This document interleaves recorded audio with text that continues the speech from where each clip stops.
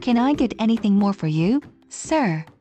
interrupted the waiter. I was awoken from my trance by a sudden intrusion. "No, thank you," I replied politely. "Bring the bill, will you, please?" The waiter nodded and left hurriedly. I glanced at my watch. 9:30. The glowing digits showed. I smiled as I looked at it. It wasn't just another watch, for it held with it memories worth living for. It was the last gift from Santina. The glow still reminded me of her. Her eyes, so beautiful they were that I could stare at them for hours, bewitched by her charm, and listen to her soft rosy lips singing out the sermons of love. Her hair was long and so smooth, so thick, that I could hide myself under them as she would kiss me. She had a body that, as an artist would describe, was perfect, not an inch to add, not an inch to remove anywhere. Yes, she was beautiful, very beautiful. Maybe the world would like to differ on that point. Not that it matters. Moses wasn't imperfect just because the audience criticized it. It was perfect just the way Michelangelo had carved it out of a rock. Santina was my best friend in school and girlfriend after that. We had chosen to live our life together forever, for our paths were intertwined. In spite of our differences, we had so much in common. Or maybe we just loved whatever the other did. Respect, appreciation, understanding important terms in a relationship.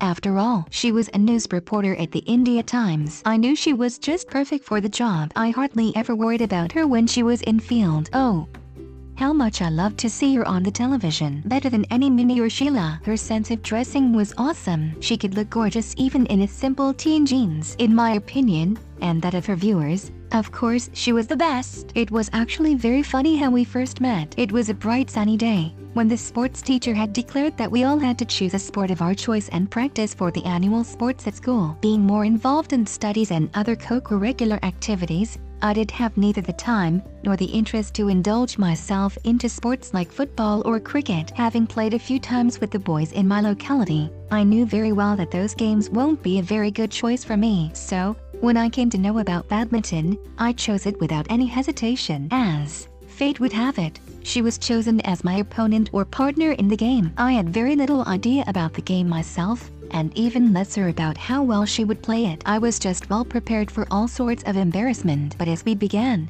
there was hardly a shot she would throw at me. Either it went too far behind or would get caught in the nets. I was just tired, picking up the shuttlecock from here and there, while she would just laugh away every shot. 20 minutes had passed and I was too tired to play anymore. But how could I resign suddenly? But I seemed to be quite in luck, when after a few more minutes, she came up to me with the cock in hand and whispered slowly into my ears, "Hey, I don't think I can run anymore with that stupid racket in hand. Come on, let's rest under the shade for a while." Though I was the one actually running with the racket, looking like a stupid, but I just smiled and accompanied her. That was the moment of my crush. Her voice still lingers in my ears, and she talked away the rest of the period, till the bell rang for us to leave the grounds. I never thought she would have noticed me in class, but to my utter surprise, she could tell all the stupid questions I had ever answered in class. The best part was that once the English teacher had asked her to refer to my notes for a poetry lesson, and she just felt too awkward to approach me. Well,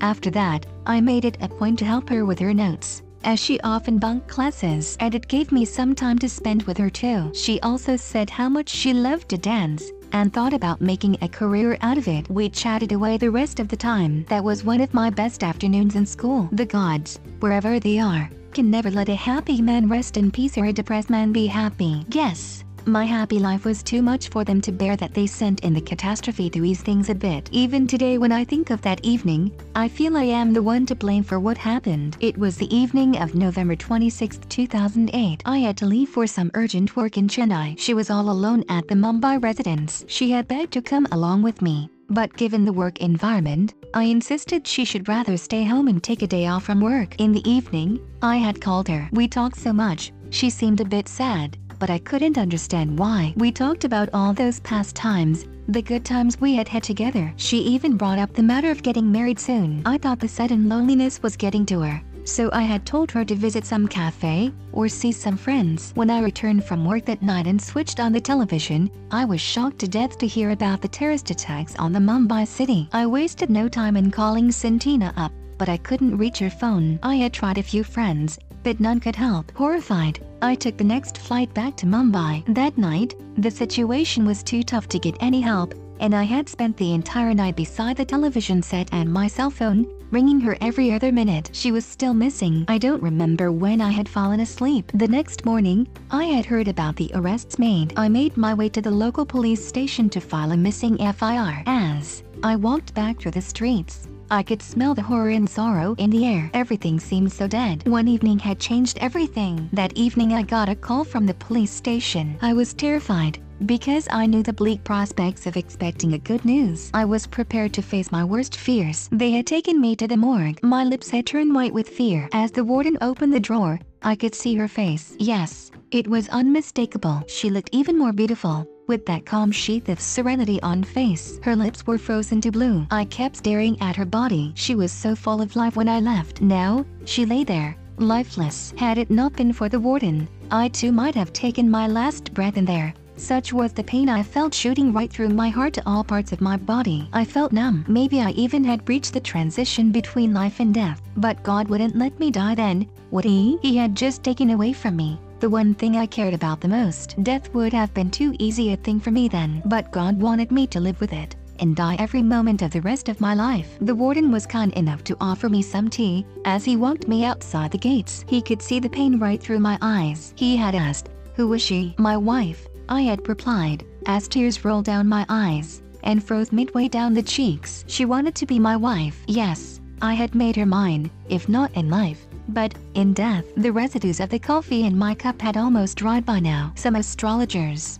I had heard, could read fate by looking into someone's empty cup. Sure, they wouldn't see Santina in there. The waiter returned with the bill. It has been a long time, and year, to be exact, since I came to this cafe after Santina left. As I drew out my wallet to pay for the coffee and the snacks, I asked the boy, "Can I occupy this table for some more time?" "It's just that," the waiter interrupted. "Sure, sir. You used to be one of our regular customers once. I know how things have changed now. I am sorry for your loss, sir. You can sit here as long as you wish." With a smile I paid him off. "Keep the change," I added. However, with some hesitation, I stopped him to ask a question. "Who is that lady on that table now?"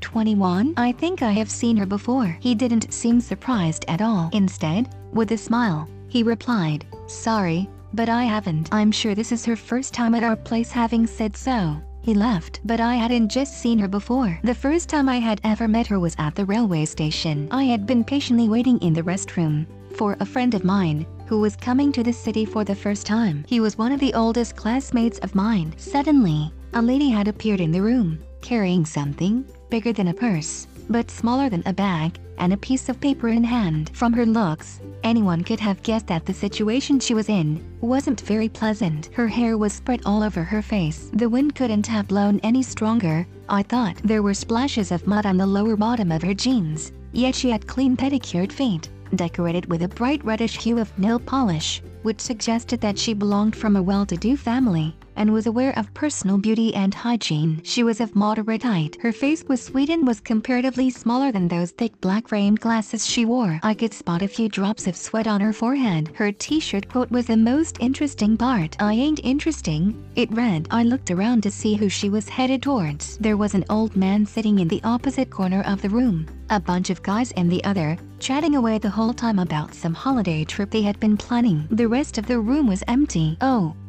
She was headed straight towards me. "Excuse me, do you have a pen?" I was startled by her question. It reminded me of Santina's voice. How could someone have a voice so similar to hers? I wondered. I reached for my pocket and found one and handed it out to her. She grabbed it and hurried to the neighboring table and started writing on the piece of paper she had brought with her. It was a requisition form. I had figured it out by then. It is not in my usual habit to carry a pen wherever I went, and I hadn't carried one either. That day when I left home, I had purchased this special pen, with a torch at the rear end, from a vendor, just a few minutes back, outside the station. Quite a coincidence for a pen, it seemed. The lady had finished filling out the form just in time before I arrived. Muttering a few words of gratefulness as she returned my pen, she closed the door behind her and walked towards the booking room. Tonight, I noticed her the moment I had entered the cafe. She was with another girl, a friend perhaps, or a colleague. The lady, however, didn't seem old enough to be into some kind of job. I was utterly amazed by her beauty tonight. I never thought her hair could look so beautiful,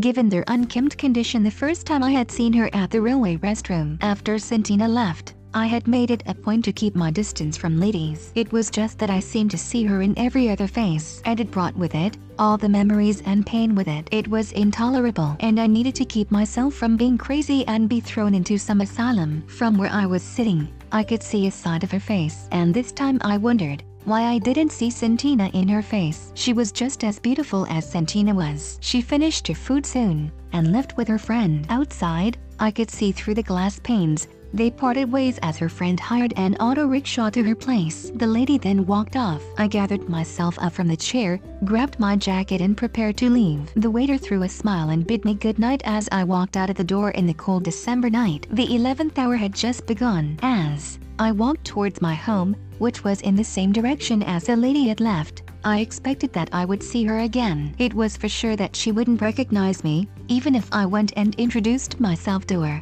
But if kids spot her apartment anyway, someday I might know where to look for when I needed a pen. The air was very cold, making it difficult to breathe. The alleys were nearly deserted, except for the vagabonds and dogs, who had nowhere else to go. The fog had just started to thicken, and the moonlight could easily carve out shapes from it. Everything was dead calm. As I approached the park that lay on my way home, I could see her. Yes, it was her. The same figure, the same gait, the same dress. I could see her clearly in the moonlight. I never knew she lived in my neighborhood. But where was she headed to? No, she wasn't going towards the apartments. Instead, she crossed the lane and headed straight towards the park. It was the 11th time that I have crossed paths with her. After the railway station, I had met her again at the grocery stores, Dosa Plaza, the medical stores, the tea stall near my office, the city library, the bus terminus, the Sahara grounds, the bookstore and the church. A different place once, every month, every time. It seemed as if some sort of coincidence had brought us together, and every time, she seemed to have no memory of any past interactions. And every time, I kept staring as she closed the door behind her back. But not today. I brought out my hands from inside my jacket pockets and waved out towards her as I yelled, "Hey!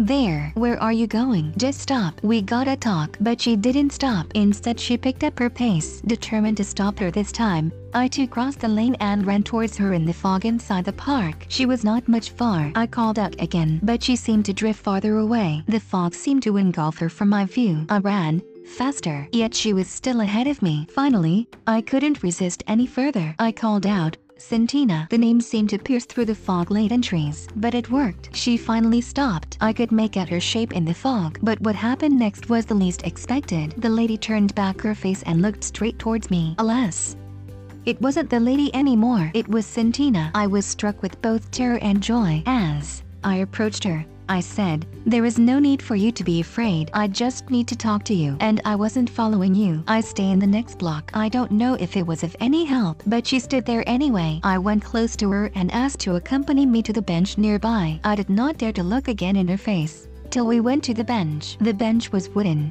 so it wasn't very cold. As I sat, I stared at her face again. No, I was mistaken. This was a very lady from the railway station and the cafe. She wasn't Santina. No, she spoke. "Who are you? Why did you call me Santina?" "I wanted to speak to you, and that's the name which first came to my mind," I replied. "I am Profula. Have you heard the name before?" "No, not that I can remember." "I don't know why I stopped at that name. And your voice, it sounded so familiar." This was just the beginning of what I feared the most. "What is your name anyway? And what do you do? Your face resembles a very close friend of mine, so I felt like talking to you," I continued. "Selena. I work as a freelancer at the Chopras." Well, that explained why I saw her near my office. "My face," she continued, "was badly damaged in some accident. I was found by my friend, lying near that cafe. She took me home and looked after me. After prolonged treatment, I could get up on my feet. The doctors had to change my facial skin, she says, and I don't remember how I looked like before." My heart felt heavy and my eyes were filled with tears. I drew out my wallet and handed it to her. "This is how you looked,"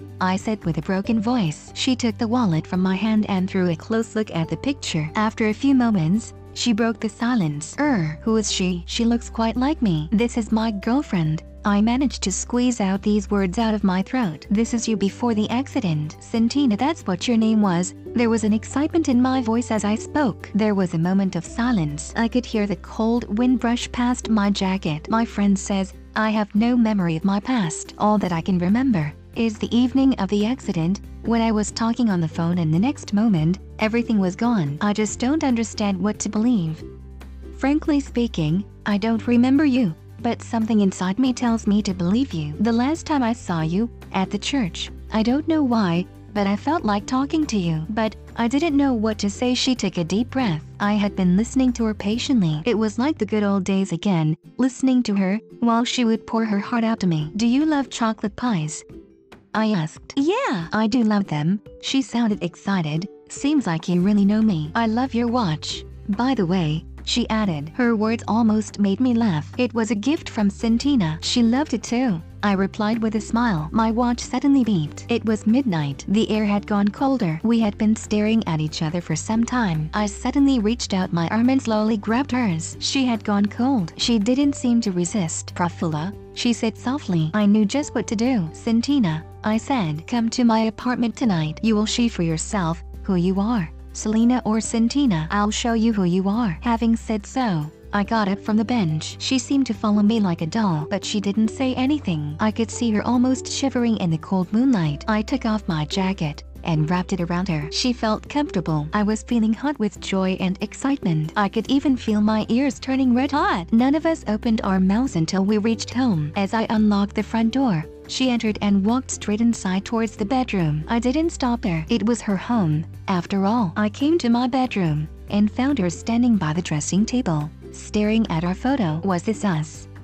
She said, suddenly being aware of my presence. Yes, it is. Santina, I said. The last Dasahara we had attended together. Make yourself comfortable. There are your clothes in the wardrobe. Take your pick. The bathroom is on the left towards the kitchen, she said, stopping me midway. I just feel like I was never gone. Of course you know your way around your own house, and you never left. I have kept everything just the way you had left. It never let me feel your absence, and I could live my days hoping you were just around somewhere, I added. I went to the kitchen and made some coffee for us. I didn't want her to catch cold and fall ill on the very first night. We both changed into warm clothes and talked about the good old days over the cup of coffee. She was perfect just the way I had known her. After some hesitation, she came into bed with me. As I lay on the bed, staring at the ceiling, thinking about everything that had happened lately, I couldn't help but smile. I will never know the mystery of the girl I saw in the morgue. All I can hope is that Selena gets back her memory soon. She had fallen asleep very soon, with her arm resting over my chest. Just like good old days. I was feeling sleepy too. I softly kissed her forehead and dimmed the night lamp. No one would ever know how much excited I was feeling. I was going to sleep after so long, feeling happy and satisfied, after all.